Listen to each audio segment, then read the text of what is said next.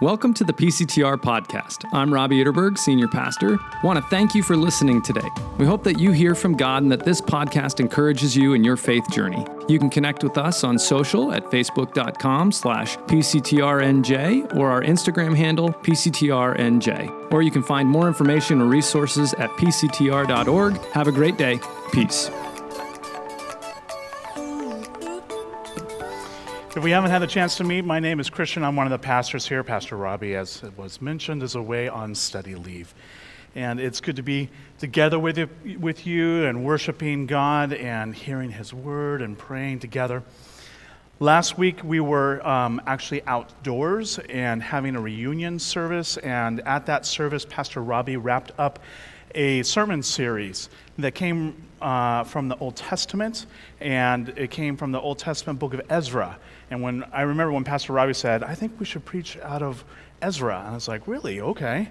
I don't know if I've ever heard a sermon series out of Ezra. But he opened it up, and I had a chance to deliver one of the sermons on it. And it is just this beautiful story of seeking renewal and the opportunities thereof. And Pastor Robbie last week just outside these doors in the Grove here, talked about how we have an opportunity to make use of our influence and our leadership, that the gospel would go out in an amazing and powerful way, and the kingdom would break in through that. And so that was the conclusion of that sermon series, but I wanted to pick up on a few of those things about the gospel going out. And I was thinking about baptism, and I was thinking about what it would look like as people are actually doing what Pastor Robbie was preaching about and what Ezra talks about. And so that's kind of the idea of the kind of mini sermon series that we're going to have today and next week. It's going to be picking up on that idea. And so it's kind of a sequel. It's separate, but it's a sequel of sorts. And I know some sequels are not always as great as others. I'm a movie buff, and so I think there's a lot of sequels out there that are not as good as the original, but there are some that kind of raise the game and actually really challenge it. I think of The Godfather 2 as a good sequel. Toy Story 2 was amazing, really kind of took things to a whole new level. The Good and the Bad, the Ugly, an old spaghetti western, that was really impressive. A little bit more recent, Avengers Endgame was an amazing sequel. Or The Dark Knight. The Dark Knight was an amazing one. And then I come back to this because it came out when I was a kid and it had such an influence, but one of my favorite sequels is The Empire Strikes Back. And spoiler alert for a movie that's about 40 years old, but you've had your chance, but I know not everyone has seen this movie. Okay, or these series of movies. In the first movie, you have Luke, the farm boy, who is just itching to go out, and he is struggling with who he is and what mark he's going to have in the universe, and he wants to leave. And by the end of the movie, he has left the farm, and he has gone and joined the Rebel Alliance and done some amazing things. But then comes the sequel, The Empire Strikes Back, and in that movie, that same former farm boy who's joined the Rebel Alliance, and he's forming his identity by what he does and what he thinks of himself. But he comes into contact with a truth that he had not realized, but lies at the heart of who he is. And so here's the spoiler alert: Luke's father is Darth Vader, and that truth. And lets him know why he has certain abilities, and really he has to wrestle with what that means for his identity. And I think identity is one of the things that we are really kind of struggling with. We, in our culture today, are thinking about identity in ways that we never have in quite the same way. We think that we can form our identity by perhaps what we feel inside. Or if not what we feel inside, by what we do, by perhaps our work or perhaps our actions, our interests, our hobbies, and things like that. And I'll say from a biblical point of view, it's an illusion to think that we can just form our identity by merely how we feel. our feelings are fleeting and changing, and if our identity is based on that, it can really morph and change over time. And if our identity is based on what we do, it can be really difficult. And I think what reveals the chink in the armor to that is that if it's taken away. If what we do is taken away from us, maybe we retire and no longer do that type of thing anymore, or maybe we have an injury and we're not able to do those activities or those types of things, or maybe even the thing that we like to do and strive to do actually becomes oppressive for us. And if our identity is based on that, it becomes a real challenge, and we can find ourselves in a bit of an identity crisis. How do we know who we are? And how do we find our worth is the real challenge. And I think our passage today unpacks that a little bit. Someone is having an identity challenge and is struggling to see who they are and how they relate, how they have purpose, and how they have the full package put together. And so we want to take a look at that, and we're going to jump in kind of midstream in the middle of a book, and so I want to give you just a little bit of context so it will make sense as we go through it. The first thing is this. Our passage is going to come to us from the book of Acts, and the book of Acts is a sequel.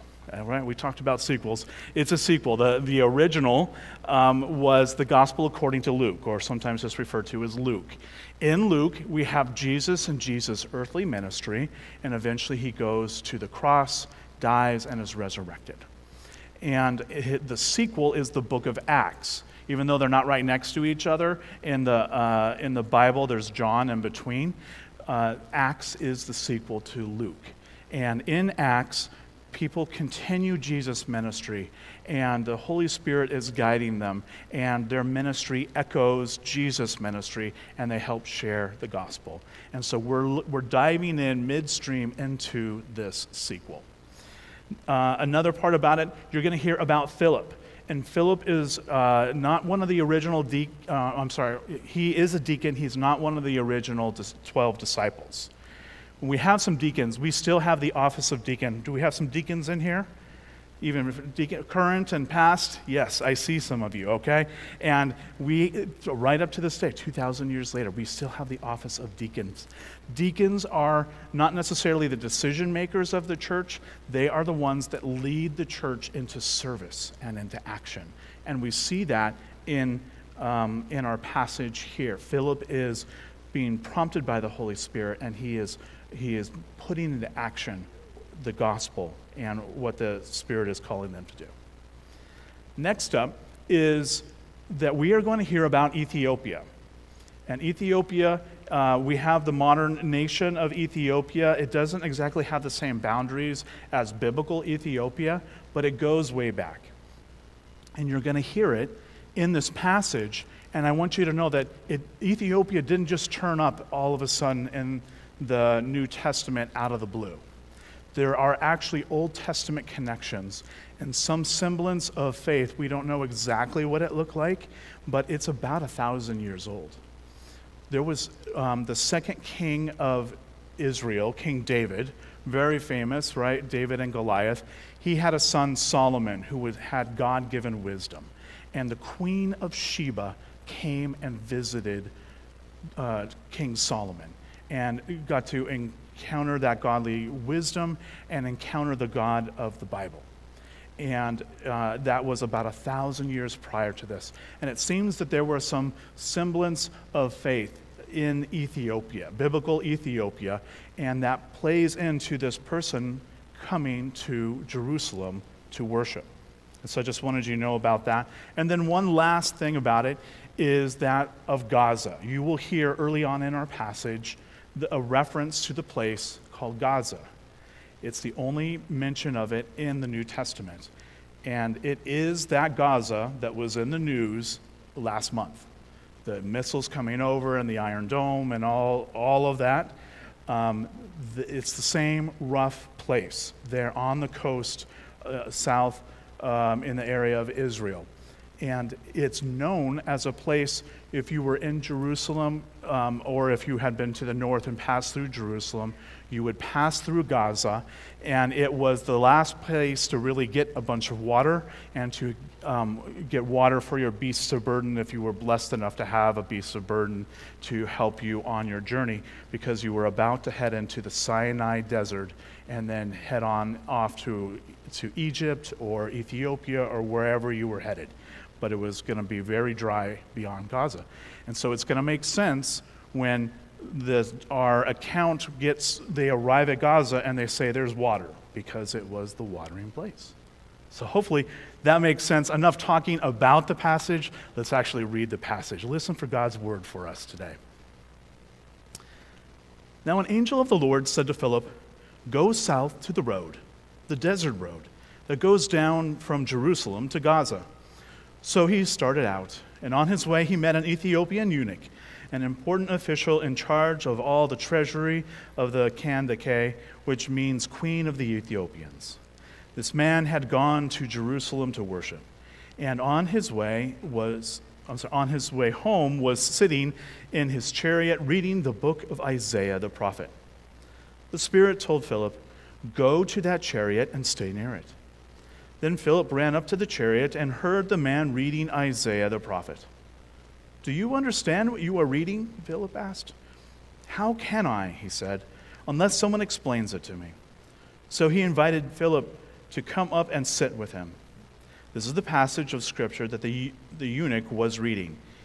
"He was led like a sheep to the slaughter, and as a lamb before its shearer is silent, so he did not open his mouth. In his humiliation he was deprived of justice. Who can speak of his descendants? For his life was taken from the earth." The eunuch asked Philip, "Tell me, please, who is the prophet talking about, himself or someone else?" Then Philip began with that very passage of Scripture and told him the good news about Jesus. As they traveled along the road, they came to some water, and the eunuch said, "Look, here is water. What can stand in the way of me being baptized?" And he gave orders to stop the chariot. Then both Philip and the eunuch went down into the water, and Philip baptized him. When they came out of the water, the Spirit of the Lord suddenly took Philip away, and the eunuch did not see him again, but went on his way rejoicing. Philip, however, appeared to Azotus and traveled about, preaching the gospel in all the towns until he reached Caesarea. This is God's word for us. Please join me in prayer. Lord, I thank you for your word, preserving it, revealing yourself through it. I ask, Lord, now that your word would shine through, that we would come to know and love you more, and that anything that is purely of me would fall away. We pray all of this in Jesus' name. Amen. So this Ethiopian eunuch had been on this journey. He had traveled, I think it's roughly like 1,500 miles. It's a considerable journey to get all the way up to Jerusalem. And he was on a type of pilgrimage. And a pilgrimage is a journey that you go on, usually to some kind of religious destination, in the hopes of you encountering God in a fresh way, and that your spiritual life would be impacted by it. And that seems to be what this Ethiopian had done. And he had gone to Jerusalem, and we don't have all the details, but we know he's Ethiopian and he's a eunuch. And if he went to Jerusalem and went into the temple, he would have encountered a whole bunch of rule followers. There would have been a whole bunch of rules that actually kept him from fully participating in the worship. He would have only been allowed in certain parts of the temple. As an outsider, as a non-Jew, he was a God-fearer. He was aware of God and was worshiping God, but had not converted to be Jewish. And he would have only been allowed into the court of the Gentiles, not into the inner courts. He would not be able to see or participate in everything. But he apparently did that, and even though running up against being a Gentile and then being a eunuch, we don't know why exactly he was a eunuch. In biblical times, it was sometimes the procedure if you were going to have certain roles in in a royal house, you would become a eunuch. And he has some authority and position. He's the treasurer. And so it's possible that it was actually put upon him, or maybe it was an accident. We don't know. But that was who he was, and that also would keep him back. And so he had gone to Jerusalem. He was on his way back, starting the journey back. He has not even left the region of Israel yet. And he's reading the book of Isaiah. We don't know if he brought it with him, or while he was in town, he actually went to the Bible bookstore, or scroll, I guess the Bible scroll store. I don't know exactly. Maybe he bought it. Isaiah is a big one. It would be a big scroll. But he was reading that on the way back, and he is challenged. He's trying to figure it out. He is longing to connect with God, and he's trying to put together his identity, but it's probably been a challenging thing. He does not fully understand what he reads.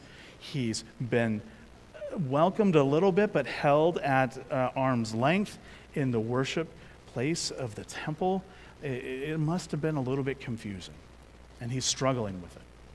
And the Holy Spirit knows this.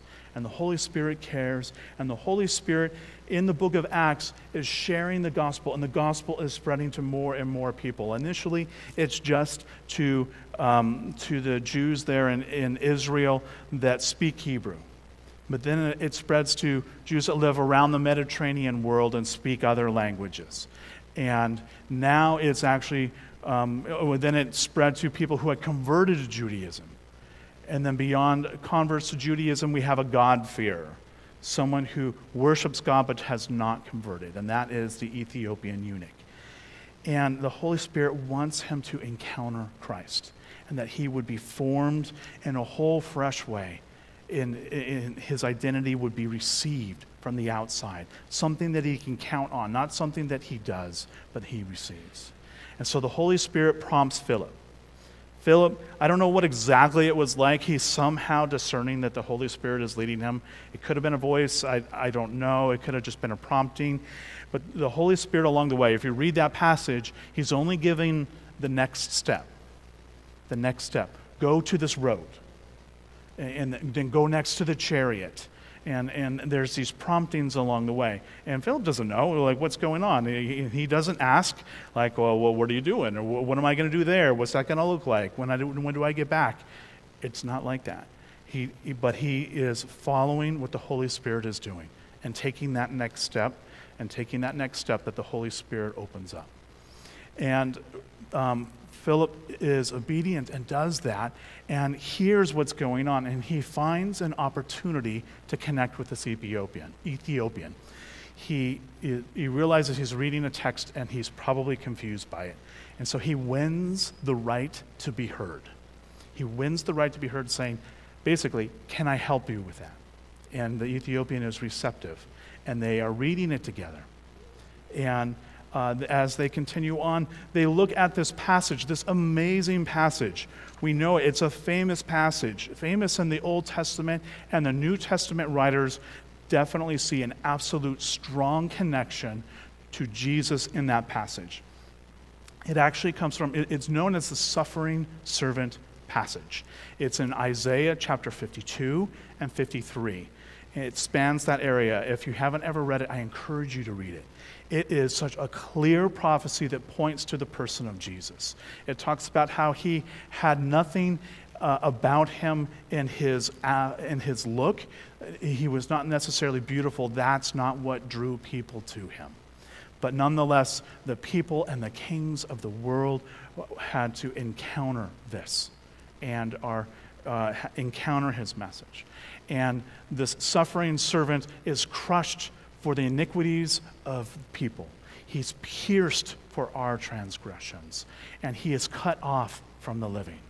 But he will stand again, have new life. And the passage says he will intercede on our behalf. It's an amazing passage of prophecy that clearly points towards Jesus. In fact, some people who will accept the Old Testament will often overlook this passage because it just so clearly points towards the ministry of Jesus. And so Philip points and unpacks this passage. It's an incredibly helpful passage. It's referenced many times in the New Testament, in Matthew 8, John 12, Luke 22, 1 Peter 2, here in Acts 8, and Romans 10. There's a strong connection here, and it reveals Jesus, what he's done for us, how he paid the price for us, and how he reconciled us to God and to one another.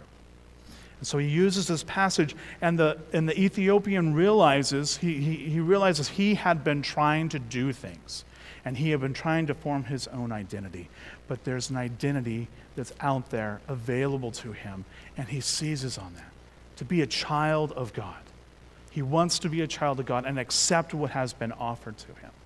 And he does that in the form of a baptism. And this is where baptism kind of comes in. It's not the first place it's mentioned. Jesus has mentioned, but he wanted to be baptized, just like we saw here, this baptism. It's a public thing. It's done out in the open. They don't do it in the chariot and just sprinkle them there. They do it out in the open. It's a public proclamation that I want to be a child of God. I want to be brought into this. I want this to be my identity, that I will be a child of God and that I will live for him and I will receive the reconciliation, receive the grace, receive the love. And my life will forever indelibly be marked by that. And that's what the Ethiopian wants. And that's what's available to us. And it's part of what we saw here today.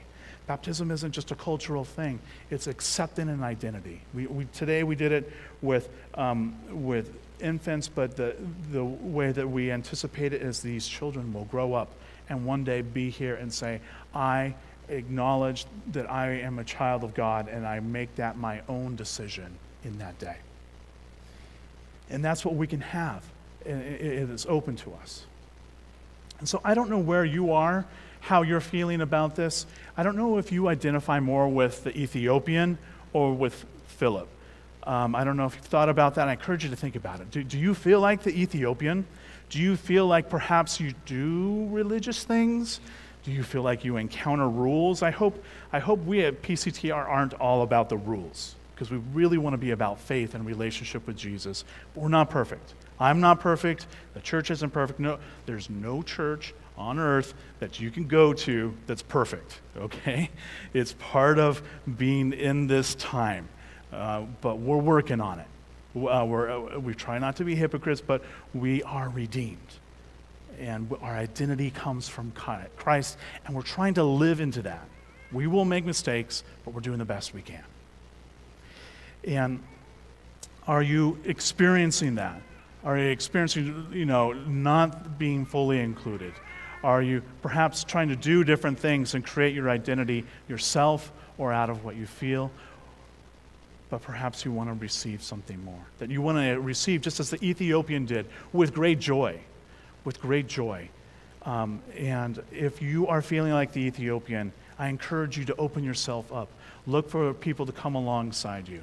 If you need help with that, opening up God's Word or getting in a group that does that, we have groups that are doing that. Reach out to Pastor Robbie or myself. We would happy to connect with you, or Pat Grill. She's setting up all these different groups, gathering around and encouraging one another in fellowship and in reading God's Word in a variety of different ways. I encourage you to do that if you're feeling like the Ethiopian. Perhaps you feel like Philip or long to feel like Philip. And what can that be? It's really merely being open to the prompting of the Holy Spirit. And we want to do that. I don't know if you've ever sensed that prompting. Sometimes we say yes, sometimes we say no. And I think that's part of what we were kind of confessing earlier, is that we want to say yes, but honestly, we don't always do it. And I can honestly admit it in an honest moment that I don't always say yes. I really try to, and it's my practice to say yes, but I haven't in the past. I think I'm getting better, Lord willing, with the help of the Holy Spirit, but I don't always say yes, and I don't take that step, but that's the challenge for us. We're all encouraging one another to take that next step. Is it going to be uncomfortable? I don't know. Probably. Sometimes I'll be brought to places, and I don't know what I'm walking into. Sometimes when I walk into a home to visit someone as a pastor, I don't know exactly what I'm walking into. Or when I go to a hospital And do I know what exactly I'm walking into? Sometimes it's really easy. Sometimes it's uncomfortable because there's pain and hurt and brokenness there. But I get the opportunity to share the good news and share the love of God in the midst of it. And I'll tell you, as I walk away, I feel so energized and so grateful that I listened to the Holy Spirit, that I didn't listen to myself, but that I was willing to do that. I want to close with just one more example of this. And it's this, of people saying yes and taking that step. We have a missions trip going to Chiapas, Mexico in about a little over a month. And we collaborate with local people there. There's an indigenous group called the Tzeltal. They are descendants of Mayans. And there's a pastor there who's Tzeltal. His name is Pablo. And we serve at his pleasure. He asks us to come and help in different ways. And one of the ways that he wants us to help is help the local churches to know how to do Sunday school for the kids. And he asked specifically that we would do something called flannel graph. And I don't know if you know what flannel graph is. I'm 48 and I've never actually fully seen it in action. If you're younger than me, I'm pretty confident you've never seen it. Flannel graph is this idea: you have flannel fabric and you put it over a board, and then you have these little cutout characters that maybe have flannel or something else on the back. And the neat thing about flannel is it'll stick on there. And you might have like a little David character, and then you might have like a big Goliath character, and you might have like a slingshot, and then you would take Goliath and you would lay him down, and this is how you tell the story. And Pastor Pablo says, please do this. And so we're going down there, and we're supposed to teach them how to do this. And I realize, okay, we have some older adults, my age. We have some youth going. And you know what? None of us have seen this. None of us have done this, but we're going to work on this. And so let's let the youth be prepared, and they get to be the heroes to do it. But it does mean stepping out in an unusual way. They don't know exactly what it looks like or what that feels like. It feels a little uncomfortable. I will admit that. I'm walking with them, beside them at every step. But it means stepping out in a way that they don't know. But as they say yes, as they take that next step, it lets the gospel go out. And it equips these local churches to share the good news, like we have heard today and so many other times. And that is the challenge for us, to say yes, to take the prompting of the Holy Spirit and do that next thing, and then do the next thing, and win the right to be heard, and do what we can. And that is the challenge for us. And so I want you to think about, as you head out today and the days ahead, how you can say yes and take that next step. Please join me in prayer. Lord, I thank you for your word. I thank you for the challenge of the Ethiopian to say yes to you, and the challenge of Philip to be open to your prompting. Lord, wherever we are, we ask that you would reach out to us, draw us closer to you, whether we are far, whether we are near. We want to know you more. We recognize the brokenness in ourselves. We recognize the brokenness in our world and how we need your reconciliation, how we need your grace and your love that just changes absolutely everything. Lord, we want to be changed by you. We want to be changed by your love. We ask that you would guide us in that. We pray all of this in Jesus' name. Amen.